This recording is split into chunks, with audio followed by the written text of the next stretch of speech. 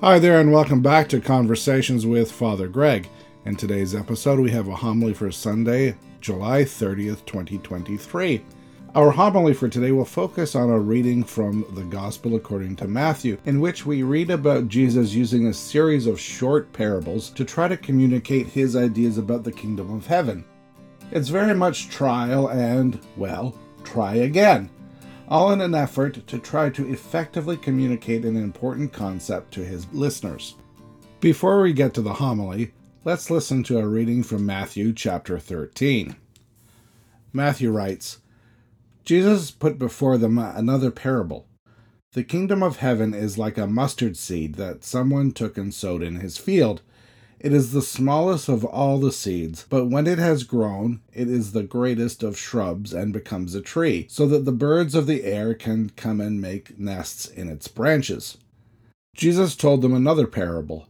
The kingdom of heaven is like yeast that a woman took and mixed in with 3 measures of flour until all of it was leavened. The kingdom of heaven is like treasure hidden in a field, which someone found and hid.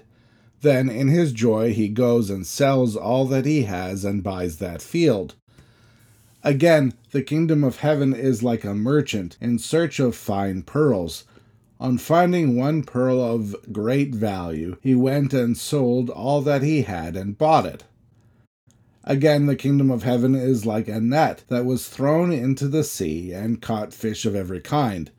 When it was full, they drew it ashore, sat down, and put the good into baskets, but threw out the bad. So it will be at the end of the age.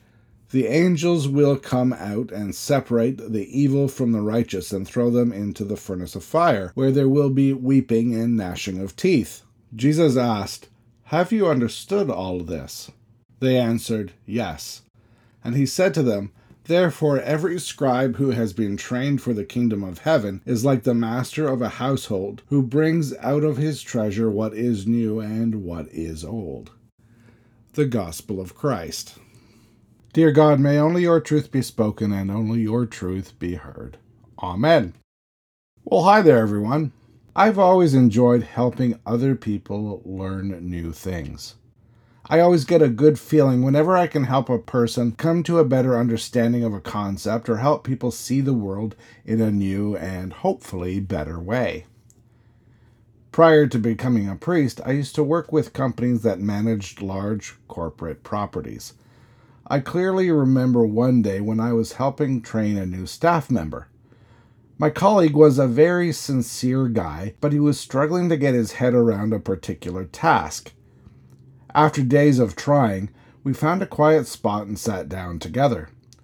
I lost count of the ways that I tried to explain this particular concept to him. To be honest, I think that we both had become frustrated, but we knew that if he were able to grasp this one task, he would do well in a field that was new to him. After about 20 minutes, I watched as his eyes opened wide and his jaw dropped open. The penny had finally dropped, and he now grasped a concept that he had been struggling with for days. We both cheered with excitement. I've never forgotten how good it felt to teach him a new skill. We get a glimpse of this in today's gospel reading. Immediately prior to today's text, we read about Jesus using 2 parables about farming to try and teach his listeners about something that he calls the kingdom of God. Jesus went on to explain what he meant by these parables. In today's text, Jesus uses a quick barrage of 5 much shorter parables to describe this concept of God's kingdom. When we consider these texts together, we see Jesus using example after example to try to describe this concept. When describing abstract concepts, we often employ similes and metaphors. These literary devices are effective ways for giving color, life, and meaning to concepts that would otherwise be difficult to understand. However, these tools are only effective if the person who hears them understands the references being used. For example, how would you describe the feeling of a gentle summer breeze blowing across your skin? You might say it's like having a feather brushed across the back of your hand. But if you've never felt the touch of a feather, you cannot know how the wind felt. While the description gets us closer to the meaning, it's not the same as experiencing it. There's a huge difference between knowing about something or someone and actually knowing the thing or person through first-hand experience. Jesus used a number of metaphors that would have been familiar to his listeners, all in the hope that they would better understand God at work in the world. A number of images that he used compared the kingdom of God to plants, most recently to wheat or to mustard seeds. He used these analogies because many of his listeners would have been farmers, or at least familiar with the farming industry. Just like the plants that Jesus described in his parables, this kingdom that Jesus described does not come into existence immediately. Consider the stalks of wheat that Jesus spoke about. They grew from seed into a small shoot just beginning to poke through the soil. By the time they were grown, they were 5 or 6 feet tall. This kingdom that Jesus spoke about is similar to those plants. It begins small and then grows into fullness over time. The same thing is true of our knowledge of both God and the kingdom that Jesus was trying to describe. Our knowledge and understanding gradually grow and mature over time, just like plants do. And just like a single stalk of wheat is not definitive of all wheat around the world, our own individual knowledge of God and God's kingdom is not definitive of every other person's knowledge and experience of God. Jesus also used the images of hidden treasure and rare pearls to describe something of extremely high value, eagerly sought out by many. These parables share a common theme in that they try to communicate the value of the kingdom of God. These parables are much more succinct than the ones that we've heard over the last couple of Sundays. They also have the potential to be understood by a wider audience.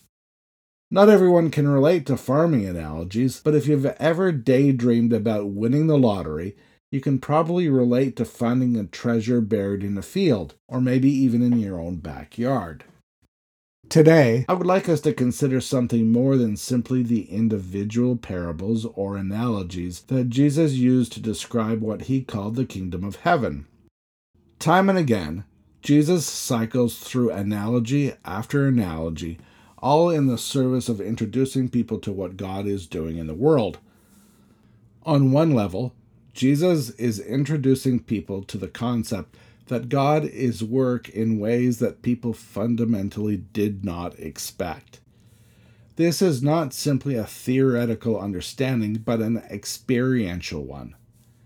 To my earlier point, Jesus is not simply trying to get people to know about God and this intellectual concept of God at work in the world. Rather, Jesus introduces people to a first-hand practical knowledge of God.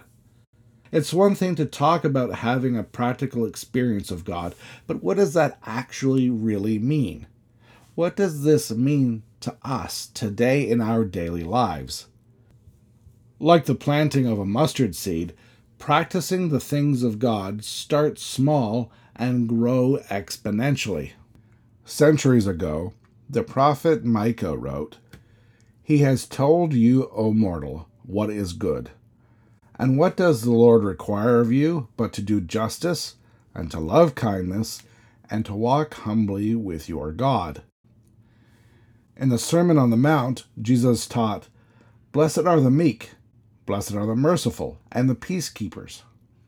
Elsewhere, Jesus once summarized the entire Jewish religious law when he said, "Love the Lord your God with all your passion and prayer and intelligence. This is the most important, the first on any list. But there is a second to set alongside it. Love others as well as you love yourself." These two commandments are pegs. Everything in God's law and the prophet hangs from them. Whenever we can integrate these things into our daily lives, we are experiencing the things of God. But there is also a way in which we are each called to take that experience and turn it outward.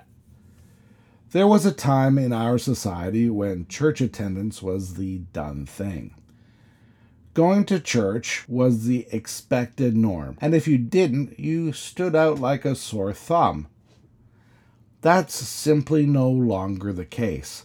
In fact, studies tell us that there are 2 to 3 generations of Canadians who have no experience of church or of any other faith practice to speak of. We can no longer simply throw open the church doors, ring the bell, and hope that people will show up. We have to work to get people's attention, and we have to earn their trust.